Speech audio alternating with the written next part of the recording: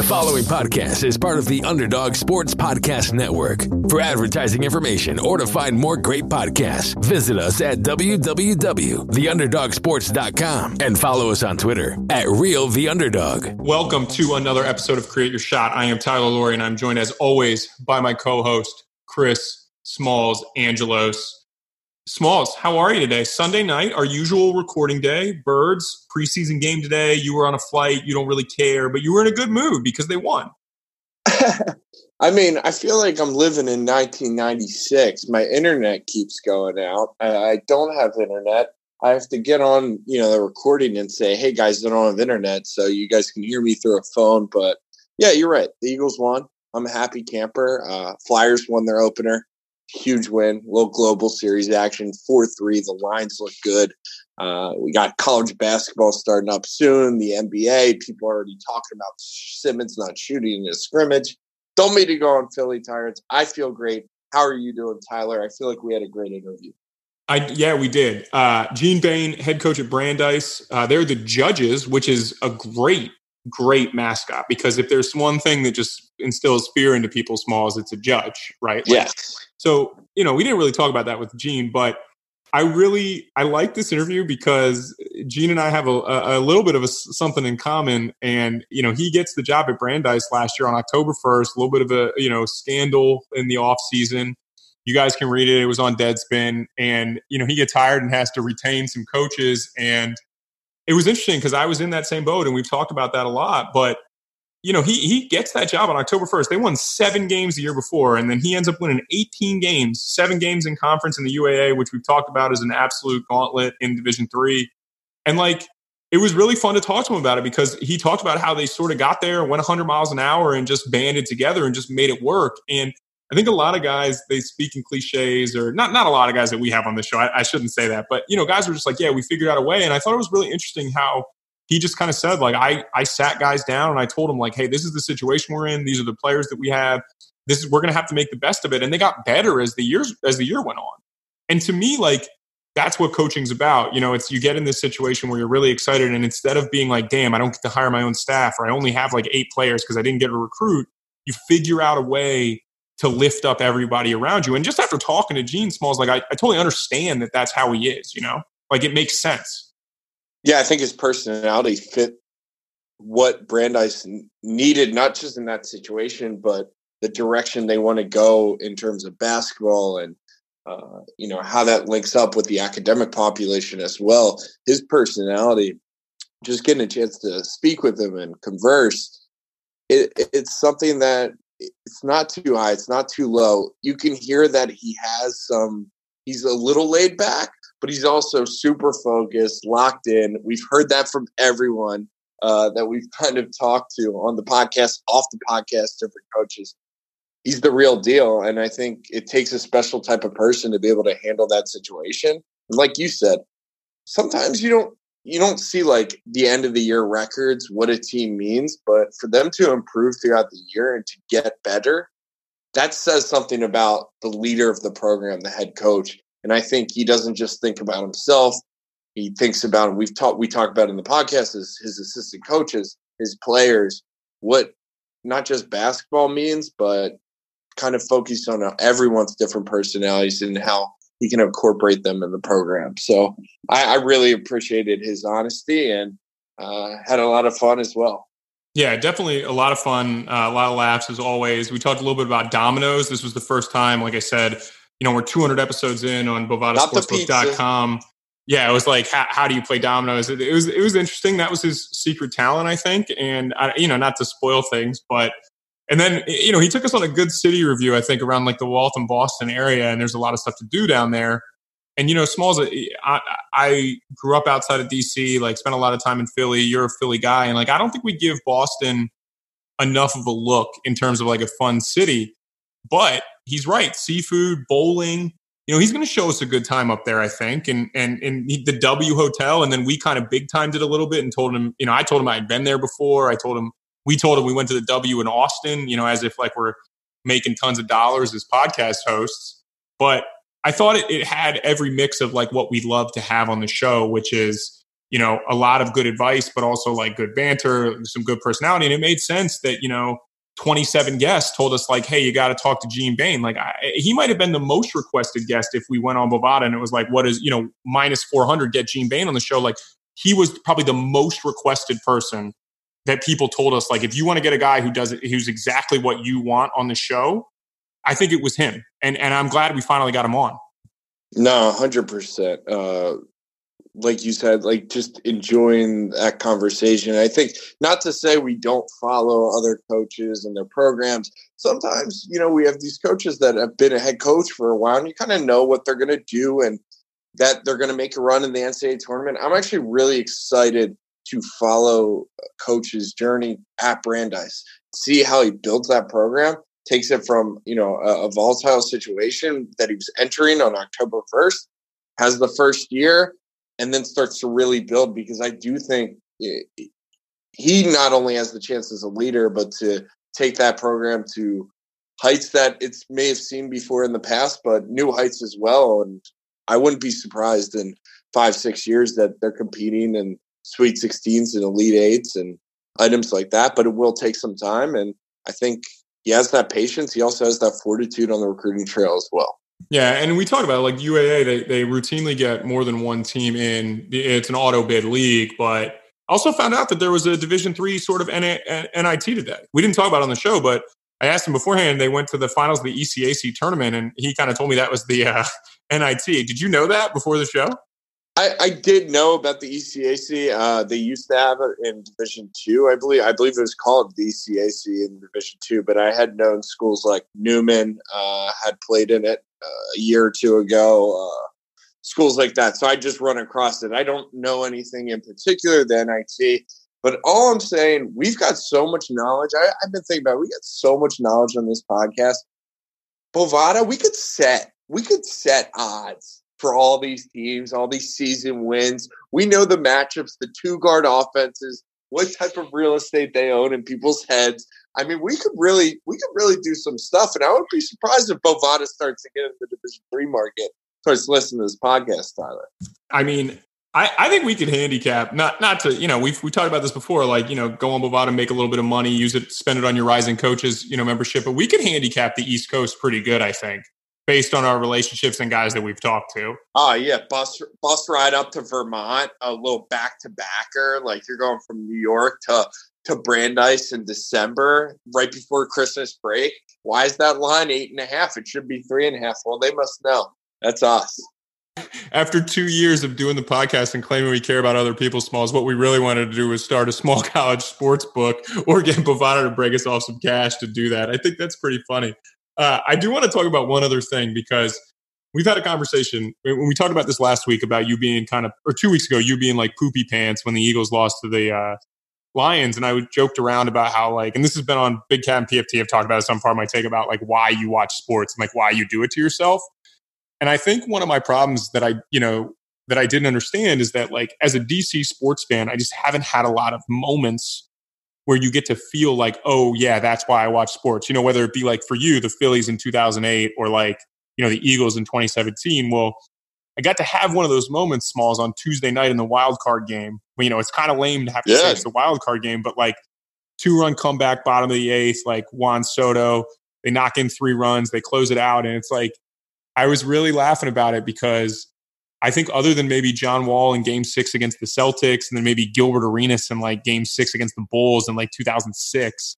What were the Caps? The Caps had the run. Yeah, it was fun, but like I'm not a huge hockey guy. Like now I am, big bandwagon hockey guy. Like Caps Stanley Cup champs, I watched all about that, claimed I loved them. But like me, Smalls, like I'm not a huge hockey guy. Like I like watching hockey, but it's not like my team. It's not like when the Eagles won the Super Bowl and everybody I knew in Philly was like. I was like jealous, Yeah, you can die. You can die happy now, and like a lot of people can put some demons to rest, and that's what sports does for you. Sometimes it is really important. But it is, and that's what I was going to say. And I think that's what one of the things like I miss not coaching is you do get that feeling more. Not all the time, but you get that feeling sometimes. You're going to get it this year at Jefferson. Like you're going to have a big win at home. Herb's going to be talking about how great his game plan was, and you're going to walk out of there feeling amazing. I'll edit that out later. Don't worry. but you're going to walk out of there feeling amazing about it, like, and you're going to get that high. And I think like that's what you want as a sports fan that you don't always get. Maybe if you're like a Patriots fan, maybe if you're like a Boston sports fan or something, but it was funny because it was just like that Tuesday night, you're lowest of the low, and then something good happens, and all of a sudden the game's over, and you can't go to sleep, and it's like 1 a.m. and you're watching Dave Martinez's press conference because you want to soak it all in, Yeah. At the same point, you're right. There's like, there's that high positive, and this goes right into the podcast, and you'll listen to it, especially near the end. There's that high of highs and then the low of lows, and I think that's a major flaw with a lot of us as well, is we get too low when something we have no control over happens and loses. But at the end of the day, that's kind of how it rolls. And I think as you grow up, as you get older, and in coaching especially, you learn how to deal better with those lows and even deal better with those highs. Once you find that midpoint, I think that's when you become really dangerous in terms of being successful in your career or in your general life as well. When you can always find that midpoint and be happy, but also when something goes your way, be able to bounce back from it.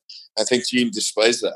Yeah, and we talk about that a lot, Smalls. And I think that's one of the things that's been one of my major takeaways. I've talked about this before, but obviously how many great coaches there are at all levels was one of the things that was really eye-opening to me. And I know people listening are like, you're an idiot if you didn't think that. But like, honestly, it's my own personal bias, never having worked at a small college level. I knew some people, obviously, and Smalls, but that's been one of the things about like when you watch coaches now and how Tony Bennett is a perfect example. Like they've been really good and they lose in the first round of the NCAA tournament. And that's like probably one of the biggest lows of his career. And then they win the title and he seems like the same guy.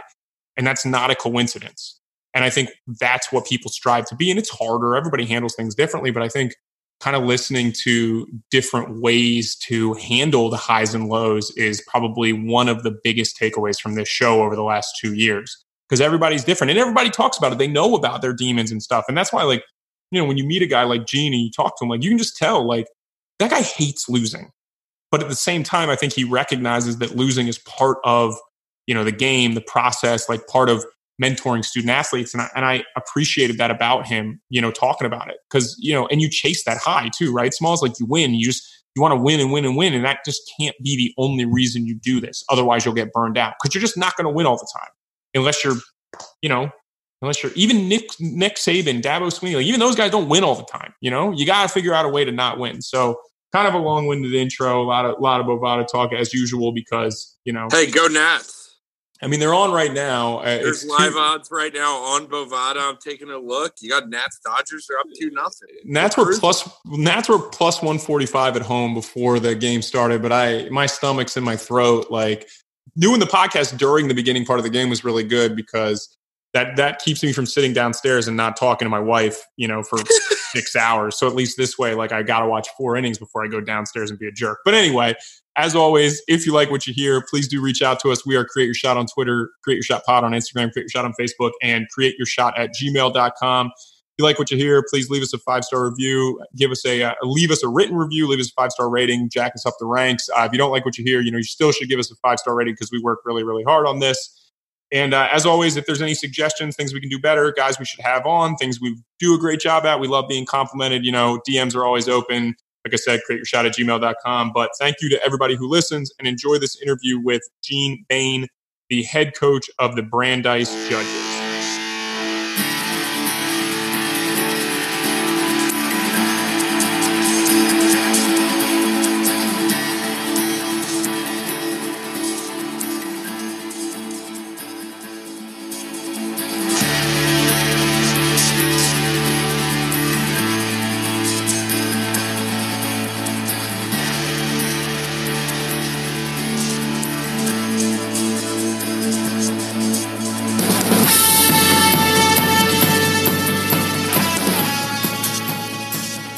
We are pleased to be joined by Gene Bain, head coach of the Brandeis Judges. Gene, thanks for joining us. How are you tonight, man? I'm doing very well. Thanks for having me. Absolutely. We're excited. You're entering your second season in Brandeis. You're coming off an 18-11 overall record, 7-7 in the UAA, and a run in the ECAC tournament. you've basically had the entire offseason to kind of reflect and learn about your first year. We kind of want to start right there. Like, what went right and what went wrong in your mind? I think the most important thing that went right, and I was lucky enough to kind of inherit the kind of kids I had, was to be able to build the culture. I think that's the number one thing that you have to establish in whatever program or business or anything that you have a chance to be the leader of. And I was fortunate enough to, get that established and have the kids buy in and throughout the year. And we were fortunate to have a great year. I think the one thing that kind of went wrong was, we didn't have enough bodies because of, the situation that Brandeis prior to me arriving. I think there was a lot of uncertainties as to what was going on. So, reality, we only had 8 to 9 live bodies. So I didn't have a chance to, play a lot of guys. So I think that's the only thing I could complain about my first year. Right, and you're going into year 2, like we said, you're coming off an 11-win improvement and a 4-win in conference. How do you kind of temper expectations? Because that's a huge jump, and we were talking off the air about how good the UAA is. But for you, in terms of just kind of getting better year in and year out, what are the expectations this year, and how do you kind of make sure that you guys stay focused on the task at hand? I think the biggest thing that, we talked about this after the season with our guys was, you got to stay the course. I think you can't get too high, you can't get too low. I think you got to go back to doing the things that, had success for us last year. And, we got to raise the bar. Obviously, coming off 18 wins, we expect more from one another as far as the team, myself. But I still think you got to just stay, in the day-to-day grind of just taking it one day at a time and doing what you did last year to put you in a position to be successful. Yeah, and you kind of mentioned it earlier, and, I wasn't going to bring it up, but, it was a tough situation coming in. There's a bit of controversy, coming into the year 1. How did you approach that head on? That's not something every first-year head coach has to do, but you had to kind of deal with that head on, talk to your guys. How did you kind of probe and maneuver that situation? I think the number one thing that you have to do when you come into a situation like this is you have to address it. The first thing that we did, in our first team meeting was we talked about what went on. And after that, the kids, kind of got, whatever they had on their chest out in the open. And from then on, we kind of moved on from it. We really never talked about it. So I think these kids were just fortunate enough and really looking forward to, getting the season going and playing basketball. So, they're very good kids. And like I said, I was fortunate enough to inherit them. What are your expectations now this year and moving forward for the program? Where do you see yourself heading, and how are you going to build, into a year in, year out championship contender, eventually, obviously NCAA tournament, making those strong runs as well? I think at the college level, whether it's Division 1, 2, or 3, I think everything starts with recruiting. So, we brought in 4 kids who we think that's going to really, really help us. So, I think, the better we recruit, the better we're going to be. So, I told the guys before the season, we want to raise the bar. We want to, win a championship. We want to go to the NCAA tournament, but we got to make sure we do the things that, we're supposed to do to get there. So, we try not to look too far ahead. It's something that, I've kind of, encountered throughout the years of coaching is, whenever you get ahead of yourself, bad things happen. So we've kind of stayed in the moment in terms of talking to our guys about just taking it day to day and kind of see what happens. I'm a firm believer, obviously if you do the work and you put effort and you do what you're supposed to do, good things will happen. So, that's kind of what we're doing for this year. Gene, it's interesting you mentioned recruiting. You were a player at Northeastern, spent some time at WPI, then New Hampshire, Dartmouth, Columbia. High academic is kind of your bloodlines. Did you feel like, I guess my first question is, how big is the difference in recruiting at Ivy League schools and then coming to a school in the UAA like Brandeis that's so highly regarded academically? Because you're going from no scholarships to still no scholarships, but it's obviously slightly different because it's Division 1 or Division 3. What was that transition like on the recruiting trail? I think for me, the transition was very easy just because, like you just mentioned, I'm going from no scholarship to at high academics. And, the Ivy League is that and the UAA and Brandeis, that's what it is. So, the adjustment for me was not very hard because, there are a lot of kids that, could play in the Ivy League in our league. So, The transition was very easy on my end because I was fortunate enough to coach in the Ivy League. Was that one of the reasons why this job was so appealing to you? Obviously, you're from Medford, Massachusetts, which is, right around the corner, but because the Smalls mentioned the transition wasn't the easiest off the court, but in terms of what the job was and what it could be, did that make Brandeis the right fit for you to run your own program as a first-time head coach? Absolutely. And I think when you get to this level, more and more now, you find that academics is very important to a lot of families and a lot of kids, and I think the Ivy League has taken off in terms of combining both. So I think that was the major appeal for me, like you mentioned, to come back home, but yet to have the opportunity to coach at a school like Brandeis, was a top 35 university in the country. So I think the combination of both was the reason that I took this job. Excuse my bad journalism here, bad question, but what was the interview process like? Can you take us through that from when you initially found out about the job and then, the unique process that unfolds at different levels? I think, everyone's going to get, phone interview, and you hear about getting on campus and things like that. But I don't think we ever get to hear the nitty-gritty details and what that process is like from your end. So if you could, just walk us through that with Brandeis. Yeah, it was a little different because obviously of what was going on here at the time. So I don't think anything, the way it was handled, I don't think they wanted to handle it that way. But because of, some of the stuff that they had to take care of on their end, it made the process a little longer than usual. Because if you look at my start date, I didn't start till October 1st here, and 2 weeks prior to practice, before practice. So it was a little unusual in the fact that I kind of didn't know what was going on. There were times that I spoke to somebody, but then I didn't hear from anybody for a couple months. But I understood the process and what was going on. So I think that was important as well on my end for me to kind of be patient and kind of let the chips fall where they may, which, at the end of the day, they ended up getting back to me. I ended up going to campus and having a great meeting with, the faculty, the vice president, the president, and from then on, and, everything was very smooth.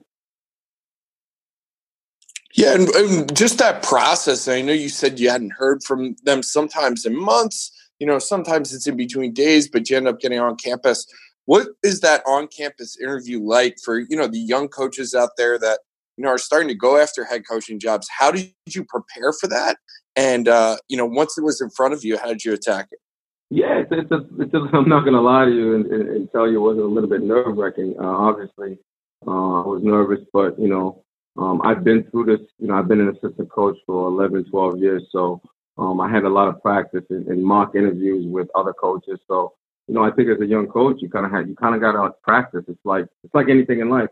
You got to have to experience it a little bit before you go in. So I was fortunate enough to surround myself with some really good people that, to help me in terms of getting ready for the interview. But it was definitely nerve-wracking. When you get on campus, you have about 7-8 meetings. It's a long day, and you got to stay focused, and mentally you really got to stay focused and be organized and know exactly what you're trying to accomplish throughout the interview process. Yeah, I think the idea of mock interviews is one that we've talked about a little bit, but like not a ton, and I think that's something that young coaches can't be afraid to talk to their head coaches about. Was that something that guys you worked for were like, hey, Gene, this is an important thing for you to do? Or was it something that you took on yourself? Like, hey, I need to be ready for this process because I want to run my own program one day. No, you hit the nail on the head. I've been fortunate enough to work with some really, really good coaches. And, the coach at Columbia, Jim Angles, he gave me some great advice. He knew I wanted the job. He really, really helped me pursue the job and work in terms of getting the job. So, like you mentioned, I think as a young coach, you can't be afraid to talk to whoever you're working with to prepare you for your next job. Because, I think every assistant coach gets in this to try to be a head coach. So, you can't be afraid to go in there and ask for advice and see, obviously, what can be done to help you in that sense. So, I was fortunate enough to work for, like I said, Jim Angles, and he really helped me and prepared me to get the job. Let's take it all the way back to your college career. You play at Northeastern, like I mentioned, really good career, finished top 10 all-time in assists, rookie of the year in the America East back in the day. But was it always your plan to coach when you were done playing? Was that something that you kind of thought about? Because I know there was a little lag in between your graduation date and then when you eventually started at Worcester Tech. Yeah, you know what? My first year out of college, I immediately jumped to coaching. I coached at former high school with, you know, my high school coach who I played for at Metro High School. So I immediately got into coaching. You know, ever since the age of 10, I fell in love with the game of basketball, and I knew that I wanted to continue, whether it was playing, coaching. I knew I wanted to do something in that field. So, you know, it's always been a passion and a love of mine. So I've been very fortunate to have some great opportunities along the way to continue my dream. Yeah, and you have a lot of coaches who, you know, have a great amount of respect for you and also seem to really like you personally. I think just throughout this podcast, everyone's like, you got to get Gene on. You got to get Gene on. He's the man. He's funny. He's good on the road. I mean, you know, that's what we heard. So we had to get, this is like the main event for us. You're like McGregor. I mean, this is huge. That's a lot of pressure. That's a lot of pressure. No, now I'm putting the pressure on. But to that point, how did you find comfortability on the road and recruiting from that early on throughout your years? How did you build and not just get better at the recruiting process, but get better at the networking and relationship building process? I think, you know, I've always had a saying, you know, you got to stay true to yourself. I think you gotta be who you are. You can't try to emulate somebody else. You can't try to be somebody different. You know, I just think your personality in terms of who you are has to just come out. I think a lot of people in the recruiting world knows when, you know, obviously people aren't being honest and real with them. And I just try to be real with you know, the coaches that I meet on the road, the recruits that I talk to, the parents that I talk to.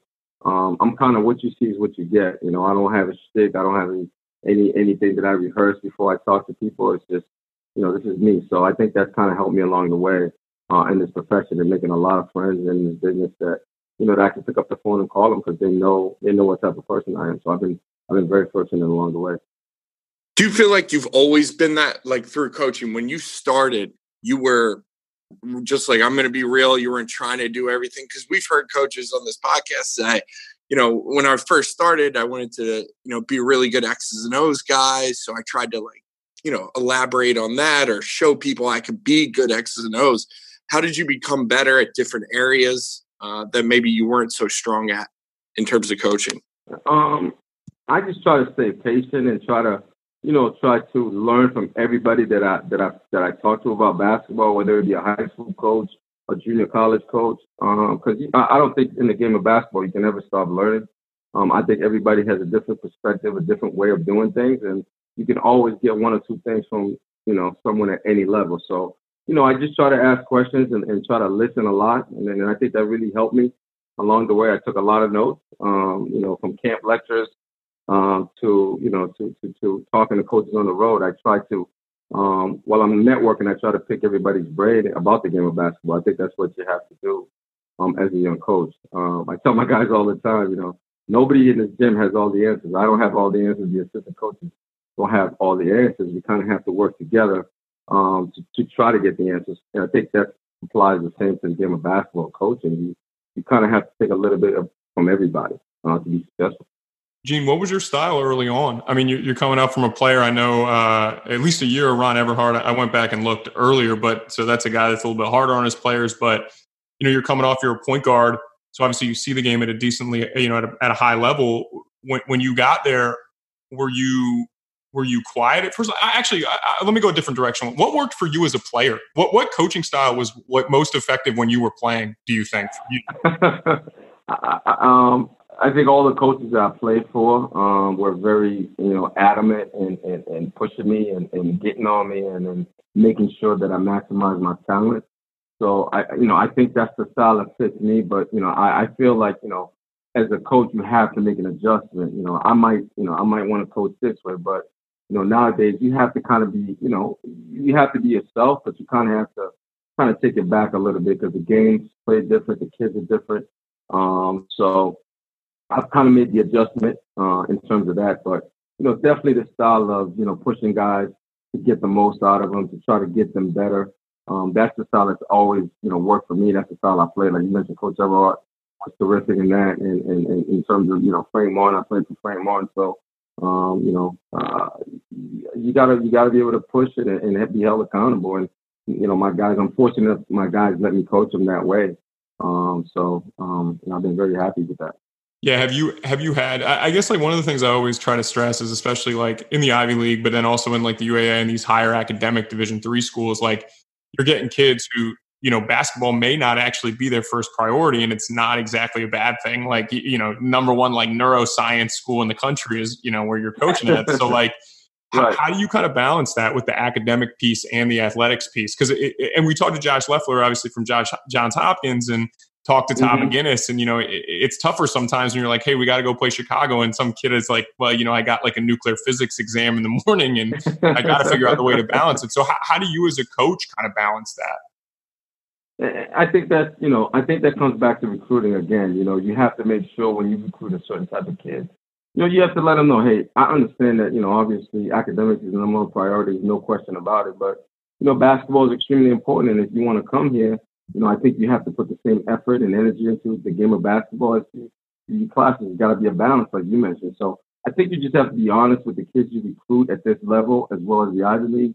That academics is definitely the priority and the number one thing. But, you want to make sure you remind them that basketball is also important. And that's a huge reason why they're coming to your school. So I try to stress that with my coaches. Hey, I want to make sure we get guys that, that kind of understand that, it's not for everybody, and that's okay.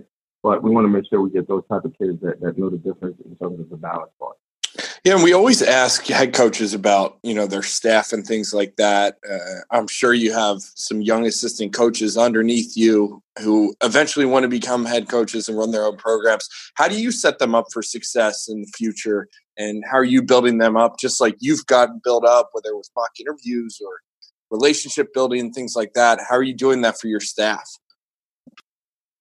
I think the one thing that I learned early, and you gotta let assistants coach. You gotta let them be active in practice, just like the players. You gotta get them involved in what you're trying to do. So I think that's one way that I've been. I did that last year with my guys, is let them. I gave them a lot of responsibility, and they did a terrific job. So that's one way of learning is to be able to get on the court and coach these guys, even though you're an assistant, because we're all on the same team. We're all trying to accomplish the same goal. So I try to give my guys a lot of responsibility in the sense of that. What was it like? Oh, sorry, Smalls. No, Let's you cut got you off. But Gene, I actually, not that you would know this, but I was in a similar situation at College of Charleston where I got hired, and then some stuff went down off the court, some verbal abuse stuff, and I actually was, fortunate enough to be retained by Earl Grant. But I remember kind of like what that changeover was like and how uncomfortable it was for me, as an assistant. Right. As a video guy, and then Antonio Reynolds Dean, who I'm sure you're quite familiar with, he was also on staff at the same time. Yeah, he's everybody's guy. Tone's the best, But I'm curious, like when you get there on October 1st, obviously you're gonna make some hires and you're gonna build your staff. But like, what were the first couple weeks like? Because you still have about like 4 to 6 weeks before you actually start playing games, and you probably started practice October 15th. Maybe I'm guessing you started.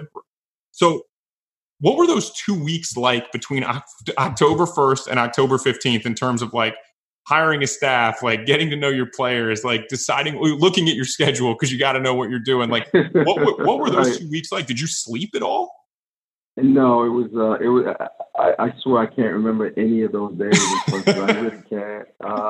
Between trying to get a house, between trying to move, between trying to, get practice organized, like you mentioned, sitting down with the staff and sitting down with the players, it was a very hectic week. The one great thing is I was fortunate enough that, we had to keep the assistant coaches from before. But I knew both guys.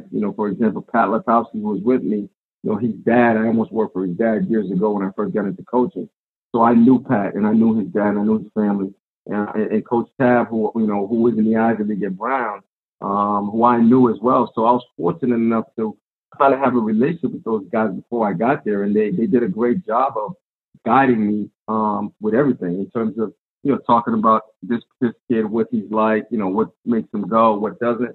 So I was fortunate enough to have those guys. I think that I told them at the end of the season that was a huge reason why we were successful, because I think if I had to hire 2 new guys that I didn't know the kids, it would have made it much more difficult to have success. So like I said, I was fortunate enough to keep those guys and have them with me.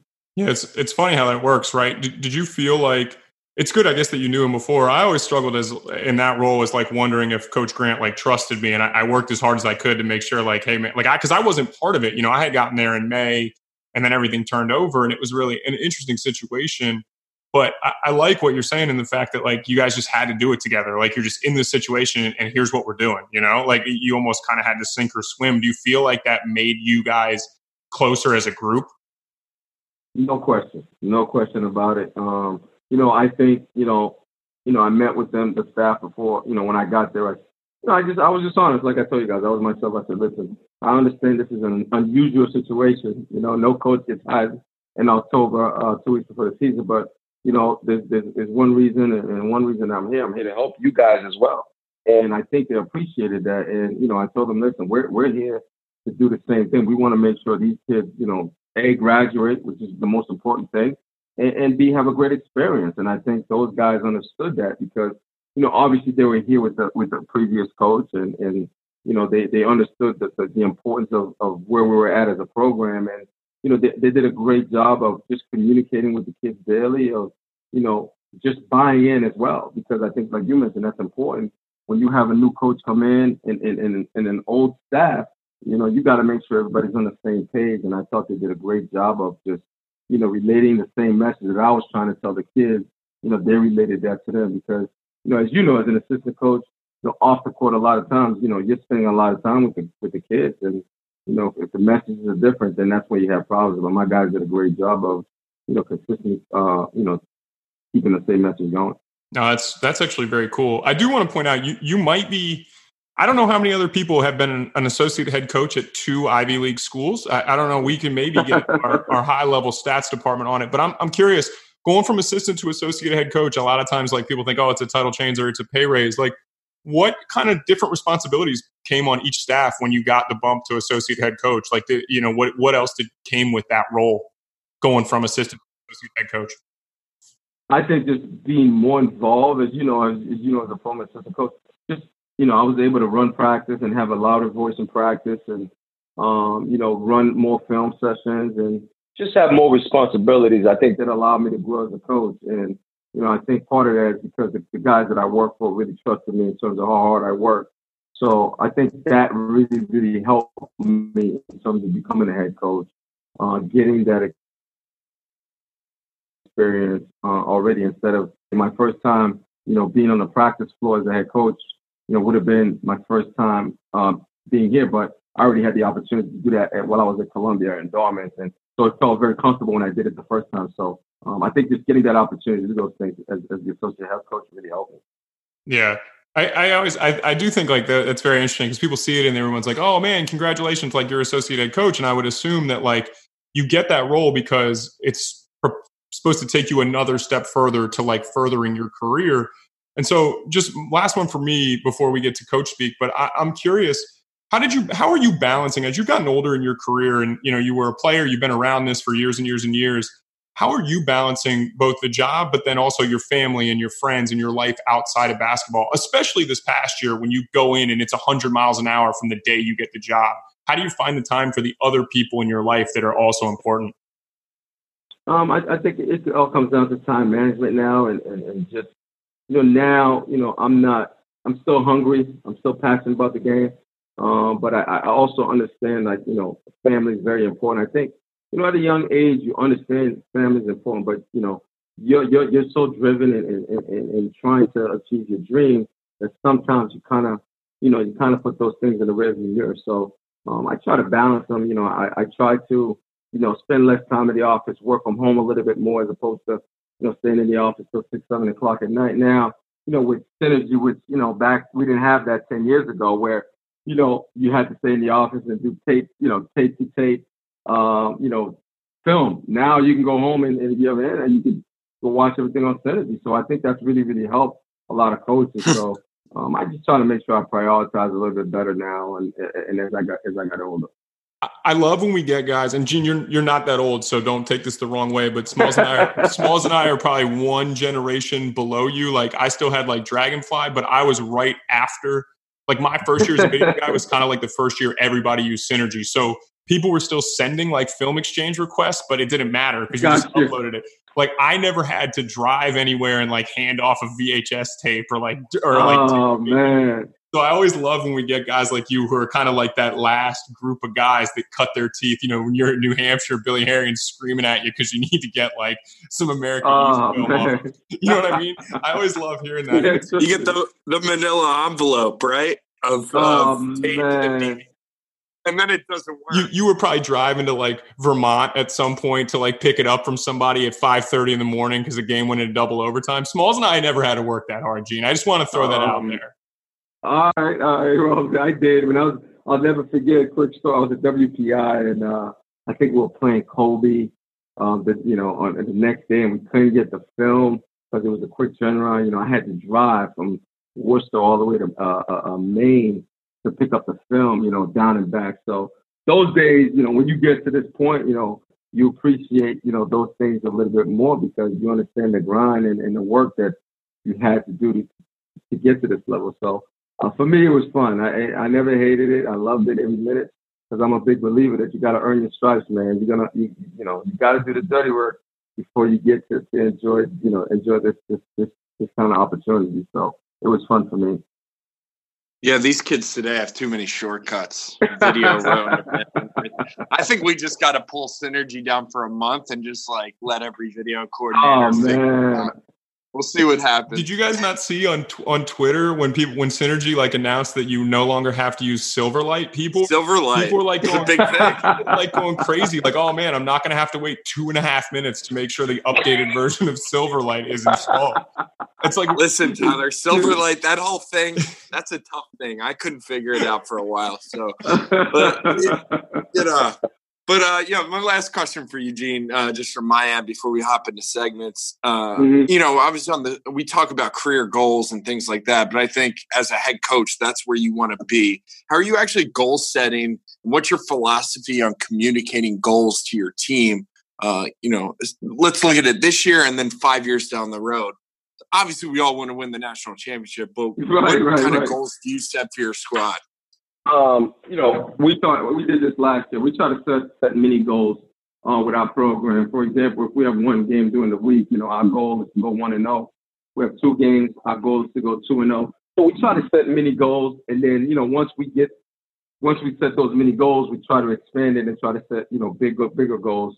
So that's kind of how we've approached it because, you know, we got a long way to go. This is my first recruiting class, so. We got to make sure we don't move too fast. So the goals that we've set are small goals, short-term goals, and eventually I think we'll be able to set the long-term goals. But you know that's kind of how we've done it. I think from a career standpoint, you know my goal here is to try to do the best job that I can and make Brandeis the best possible basketball school that it can be, and that's going to be with a lot of hard work and just kind of going to work every day and just doing the same thing and keep grinding. You know, and I think it's interesting before we get to coach speak, like one of the things, these UAA jobs, like we've talked about this before, like they don't really come open all that often because they're very good jobs. Like you can win the national championship at Brandeis. Like I think that's where people don't necessarily understand. Like, yeah, it's going to take some work, but like you could be there and win titles at a school like that because you do have a lot of resources. You can recruit, like you said, you can get Ivy and Patriot League level players. Like it's not uncommon for that to happen. And so I think like, I just want people to understand like how good the basketball is and like how, I guess like your resources I think are really good. And that's why I think it's, the goals question is interesting because Smalls is right. Like you want to win the national title, but there aren't that many people I think that can say like, hey, I can see what this can become, and is that something you thought of too? Like when you looked at Absolutely. This job? Yeah. Absolutely. Because, like we talked about earlier, I grew up in Medford and, we played here when I was in high school and the gym was packed. And, I can remember when Brandeis had it going here in the early 2000s where they went to 4 NCAA tournaments. They went to a Sweet 16. I'm a basketball. I love basketball at every level. So, I knew about the success that they've had and there's no question about it that, this school can put itself in a position to compete for a national championship in the near future. There's no doubt about it. And, like I said, I'm just fortunate enough to be here. The league is terrific. That's the other thing. There's some terrific coaches in the league as well as players. So yeah, so it's going to be very hard, but it's definitely doable. It's definitely a great opportunity to be able to put yourself in that position to get to that point. So we're just going to try to do our best to get to those levels. All right, awesome. We'll go into Coach Speak. Just one this week. This is from South Carolina coach Will Muschamp. Smalls, you can take it away because it's awesome and it's real short, so you can read it. Thanks, Tyler. Brandeis guy on here. He can read, but I can't. They're all must win. Next week it's Open. We need to kick Open's ass too, which is awesome that somebody said that. That is a ridiculous thing to say, but I guess we totally get it from coaching perspective. There is some truth to game planning and being ready, always keeping your guys locked in and focused. What are some things you're doing within your preseason schedule just to keep your guys locked and ready for that start of the season? Mm-hmm. As you know, at this level, everything is optional in the preseason. So, we talked about every week in terms of trying to do something different. So when we play pickup, for example, we try to do something different in terms of the offenses that we run. So it's not just our guys running up and down, getting nothing accomplished. So we'll say this week, we want you to play in this offense. This week, we want you to play in that offense. And then we'll switch it up. Sometimes we'll just play 3-on-3 for the week, just so the stuff don't get stale, just to keep them hungry and motivated and trying to set a certain goal with a certain thing that we're trying to do. So we try to do that before we really get going in the real practices. Gene, I'm curious real quick, because we have talked about this with D3 guys before. Like you said, everything's optional. Once the season ends to when it starts, like you don't get to touch your guys, on the court really, unless they want to be on the court. But how did you kind of meet with your staff at the end of last year to make sure that you were on the same page for what guys needed to be doing in the spring and summer and going into the fall, obviously? Like, because it is tough, it's a weird situation. It's something probably that you hadn't dealt with in a while. What was your kind of off-season plans once the season was over? Our off-season plan was we sat down as a staff and met with each individual player and, kind of broke down the film from every single game throughout the year and kind of told them, hey, you want to play more, you want to average more points, you want to help us win. These are the things that you need to do. So we had a notebook for each guy. We had a plan for each guy, and all the kids, to their credit, they bought in, and every single guy from what I've, seen is come back bigger, stronger, in better shape. I know one thing that our guys had talked about is they want to run more next year. Well, I said, you want to run more? Well, you got to be in better shape, So it seems like everybody's kind of bought in into that. So, I'm looking forward to getting out there on the court with them on October 15th. And kind of seeing where things are at with them. All right, Coach. I'm walking you right into our next segment. It's City Review, Waltham, Massachusetts. Mm-hmm. Me and Tyler are coming to hang out with you for a weekend. You got to understand that, right? We're going to be doing a little basketball thing, maybe chopping up some old film. Yeah, we can always do that, but we've got to go to 3 restaurants, 2 night spots or bars, and do 1 activity. What are we doing? Ooh, those are tough questions. Just because I don't get out. I only ask the hard-hitting questions. I'm a big-time journalist. You can spill into Boston if you want. I've actually been up to Waltham a couple times, spent some time at the Celtics facility up there. So if you need to spill into Boston, because I know you've spent most of your life in that area or the Northeast area. So if you have to spill into Boston, we'll do that too. It's not far.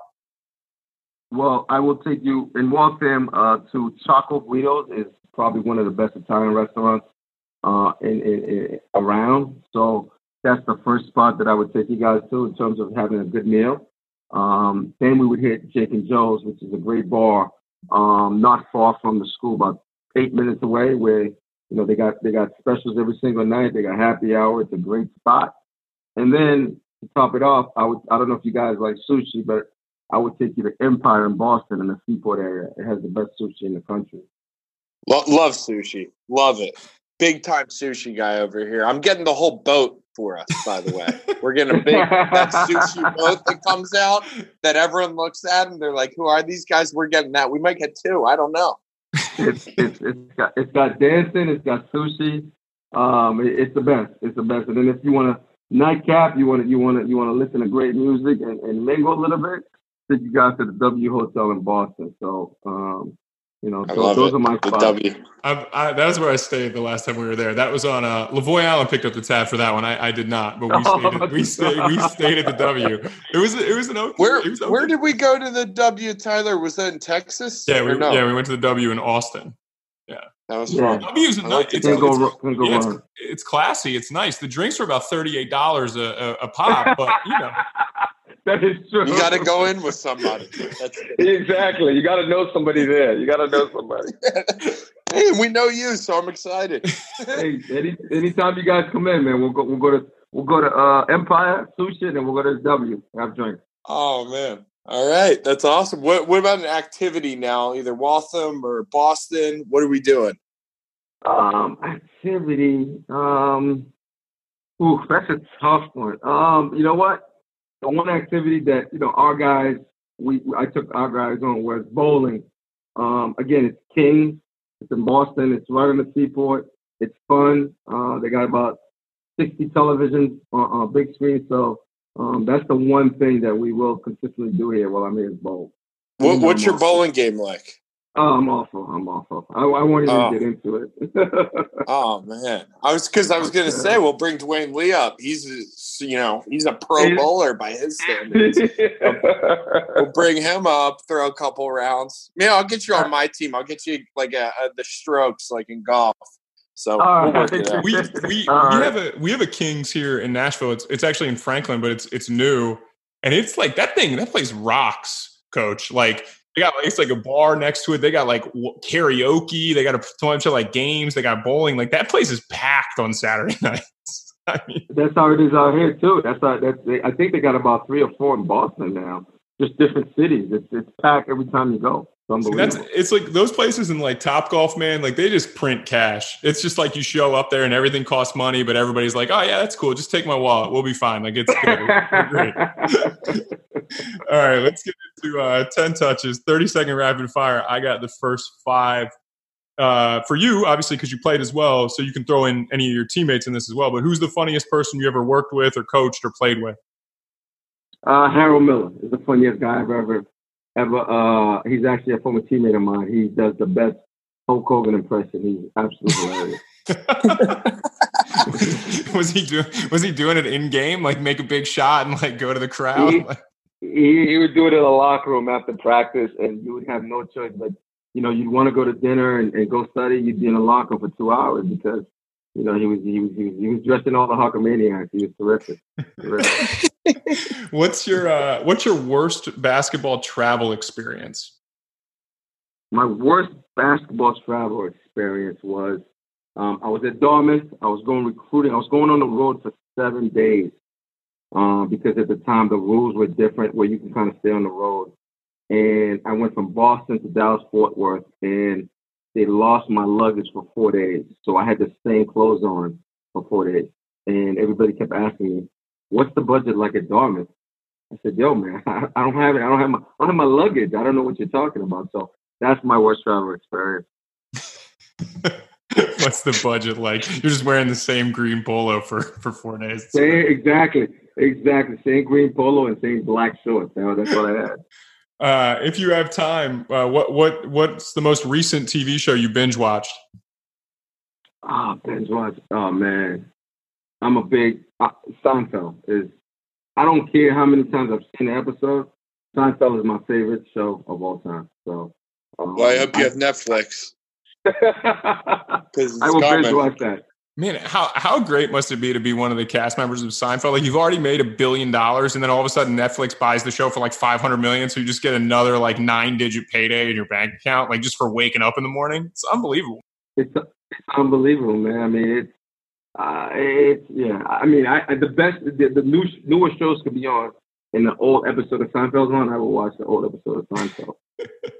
That's awesome. Have you read any books? Have you been some coaches are big readers. We like to get that on here sometimes. Have you read any good books lately? You know what? I have not. I cannot lie. I got to be myself. I haven't had a chance to read some. It's something that I said I was going to do, but I have not had a chance to read any good books lately. That's tremendous honesty, because I'll tell you, every coach would just look up at their bookshelf and be like, the encyclopedia. I mean, whatever that book is over there. Like they just start throwing them out, or like how a warrior becomes a coach. Like, so we appreciate that. No, man, I got to be myself. I got to be honest. I figured as a Boston guy, you just had all Bill Belichick and like read Auerbach stuff. Like that was all you were allowed to read.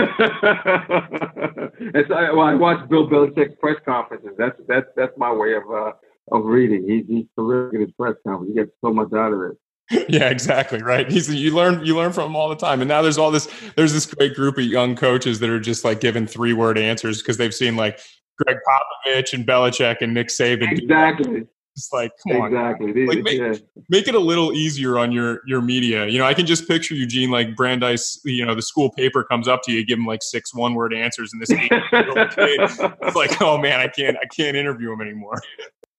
Well, the funny thing you mentioned, all those coaches you just mentioned, I think has about, 15 world championships between them. So that's the reason they can do that, you know? Yeah, exactly. If you win, you can do whatever you want. It's sad to say, exactly. Honestly. If you win, you can do whatever you want. What would you do if you weren't coaching basketball? If I weren't coaching basketball, I'd be a lawyer. That's what I was set to study at Northeastern, and I've always been intrigued with that. So I would definitely be a lawyer because I love to argue with my friends about, this and that, whether it be basketball, politics, restaurants. I just love to argue and try to get them to come out their comfort zone a little bit. So I'd definitely be a lawyer. That's awesome. All right, last one for me. What's your favorite and least favorite practice drill? My favorite drill is 4-on-4 shell. You tell one team they got to get 3 stops in a row. If the other team scores, you start over. That's my favorite drill. My least favorite drill is zigzag, full court. But I hope my guys aren't listening to this podcast because the first thing we're doing in practice on October 16th is zigzag. So, but that is my least favorite drill. I will not lie to you guys about that. We get huge numbers from the Brandeis student population, so I don't think this one's getting by them. If you could change one thing about college basketball, what would it be? I think it'd be a shot clock because I think, everybody's saying they want more scoring, so they're changing the rules in terms of how you defend. But, I think 35-second shot clock is a little bit too long. I think if we can get that down to, 25, I think it would speed up the game. The games would go by quicker. You score more because everybody would kind of have to get in their offense a little quicker. So that's the one thing I would change about it. Is it going through the whole NCAA? I know Division II it's happening as well, but that, you get the rebound and it's 20-second reset. Is that happening at your level as well? I believe next year, just like the 3-point line, they're moving it back. At this level, I think it's going to take effect in 2021, if I'm correct. But don't quote me on that, but I think that's the change that's coming.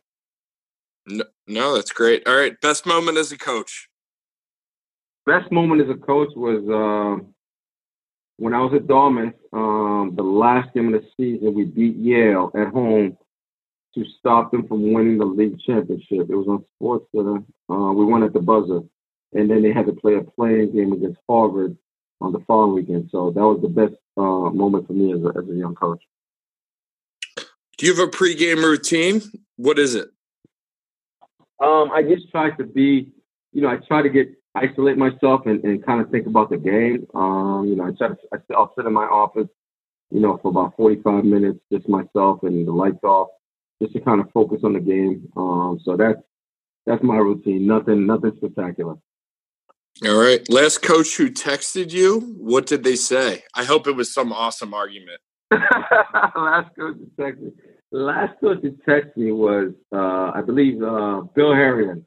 I played in the University of New Hampshire's golf tournament, and he texted me saying, "Wow, you look like you haven't gotten any better in golf." So, that was the last text I got.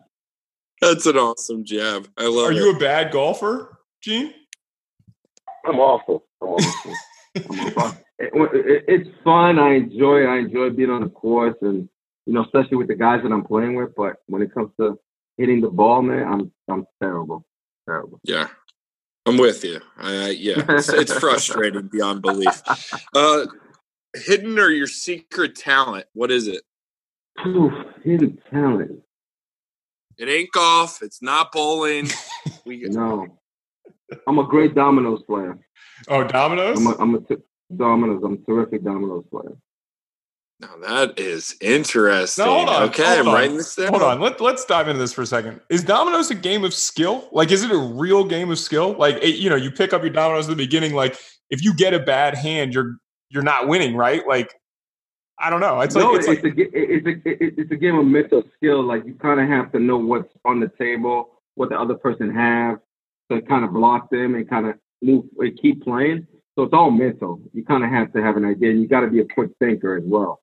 So that's my favorite game. All right, I gotta start learning dominoes. That seems like that could be right up my alley. 2 podcast guests we need to have on. 2 podcast guests you need to have on. You need to have Joe Gallo, who's the head coach of Merrimack College. He's been on. Adam. He's been on. Yeah, we've had. We'll have him on again. That's my guy. I love that guy. And you have to have Scott Burrell from Southern Connecticut on. Oh, that's a good one. Yeah, that's a good one. That's a good one. Southern Connecticut. Yeah. Yeah. Scott is a terrific one. Joey, we should have back on because they're going D1 this year. So we should talk about the transition. I have a quick bonus question. Do you know how much headspace you own in Todd McGinnis at Case Western for running your 2-guard offense? Do you know how much? That guy, you literally live in his dreams and nightmares. You're come on, man. No, listen. Hey. When we interviewed him, I can't remember if you guys must have played him like a week earlier, or you were going. Yeah, like he was going a couple nights before. Yeah, like he was going to NYU and they had just played you. We interviewed him in a hotel room. It was towards the end of the season. We had our game was like an intense overtime, guys got into it. It was an unbelievable game. So that's probably why it was even like that. He just couldn't do it. He just was like so frazzled by it. He's like, I don't know. We're not good enough to guard it. That's just how it is. So now I got to watch 2-guard stuff all day. I was like, man, do you have to play Brandeis again? Because this is probably not good for the scouting report if he knows that. No, Todd's an interesting guy. He's got a lot of energy. I love the way he coaches. He's done a good job there. It'll be interesting to see what they have in store this year. The other thing that he did, Gene, was he made Cleveland, Ohio sound like South Beach. When he went through his city, that guy made Cleveland, Ohio sound like the greatest place. I was stunned. I was like, I didn't know people went. Now that LeBron's gone, like nobody goes to Cleveland anymore. There's no reason to go there. And he made it say, he's like, we're going to get on a lake. We got boats. It's going to be amazing. And I was like, man, we got to go to Cleveland. This is the greatest place on earth. Hey, I did not see that when we played them down there. I couldn't find anything to eat at 8 o'clock, so I did not see that. So, but I'll let him tell it though. All right, last segment. We call these parting shots. Same 2 questions to every guest. I got the first one. Gene, what's the best advice you've ever been given? Best advice I've ever been given was don't get too high, don't get too low about anything in life. You got to be, you win the lottery, don't get too high. You don't make a lot of money. Don't get too low. It's just you just gotta stay the course. And that's kind of how I've approached my life, and that's kind of how I've approached the way I coach my guys. So that's the best advice I've ever gotten. Yeah, no, it's very good. Face to face with your 24-year-old self, what are you telling that person? What am I telling that person? You gotta relax and have a little bit more fun. I think at that age, I was so wired and just all about basketball, and that was it, that I didn't get a chance to kind of enjoy everything else. So I would say, you need to relax. You can only control the things you can control. So, take a vacation here and there. That's the advice I would give my 24-year-old self. Yeah, go to South Beach, Ohio. I got one bonus question along the same lines. When you were done playing, we've had some conversations. We had some guys that were really good players on, some guys that were not so good players. Like you were obviously in the former category. How hard was it for you to kind of hang it up after your playing career? And did you miss that competition the first year out? We never really dive into anything like this, but I'm just curious. It's something you've always done it, but you did have a little break in between. How tough was it for you? Oh, man, it was brutal, man. It was brutal. I mean, I was fortunate enough to, like I said, to coach at my high school, and I was in every day I went to practice, I was lacing them up and playing with those guys. That's kind of how I kept myself going. I love to play. In fact, I was playing up until 3 years ago. I tore my Achilles. That's the only reason I stopped playing. I was playing 3, 4, 5 days a week. Yeah, it was hard. It was hard. It was really, really hard to not lace them up and get up and down the court. In fact, today, I wanted to get a workout, and I'm tired of the elliptical. I said, you know what? Let me go shoot. It took me about 40 minutes just to loosen up. So I've hung them up. I'm done. I've officially hung them up. So, but it was extremely hard. Extremely hard. Yeah, I asked that just because, like, when you said have a little bit more fun, I wonder if, like, you go into coaching and you're automatically like that competitive spirit is right back there again, and it's like, man, I got to be the best at this. Like, you were the best type of player, and I wonder with. Because I say that because I think, like, people automatically assume, like, hey, former players, like, oh man, you get all the advantages, and that's, like, just entirely not true. Like, you've worked your way up to being a head coach, a long career. But I do wonder if that's something that some players struggle with. Is like, you were such a high level player when you start coaching. Is it harder for you to communicate? Is it harder for you to kind of turn off the competitive juices and kind of reverse the roles? And that was kind of like the point of my question. When you said, like, hey, have a little bit more fun, was it too intense too early, And did you have to learn to kind of dial it back? No, that's a great point. You have to. And that's why, people always say, just because you were a great player doesn't mean you're going to be a really good coach, because, your competitive nature might not be the same that the kids are coaching. And then it becomes a frustration. Like, you take a guy like Kobe Bryant and Michael Jordan. I don't know if those two guys will be great coaches, They know so much about basketball, but they're so competitive that, it'd be tough for them to coach a team and not get the same results that they're used to. So, it's a fine line. You have to be realistic and make sure that, you don't cross that line, and just stay the course and try to dial it back a little bit. Because, like I said, I'm competitive in everything, but at the same time, I'm always mindful of who I'm around and who I'm going against, or those sort of things. But it's hard. It's hard. No, great advice. He is at JFBain5 on Twitter. His Twitter account's locked, so you got to be a real special person to get that access to it. But I know you guys start practice here in about a week, and we're excited to see how it's going to go. It looks like the UAA is going to be super solid again this year. The league's a gauntlet. But we appreciate you joining us, taking some time on a Sunday night to talk to us, and best of luck this season, man.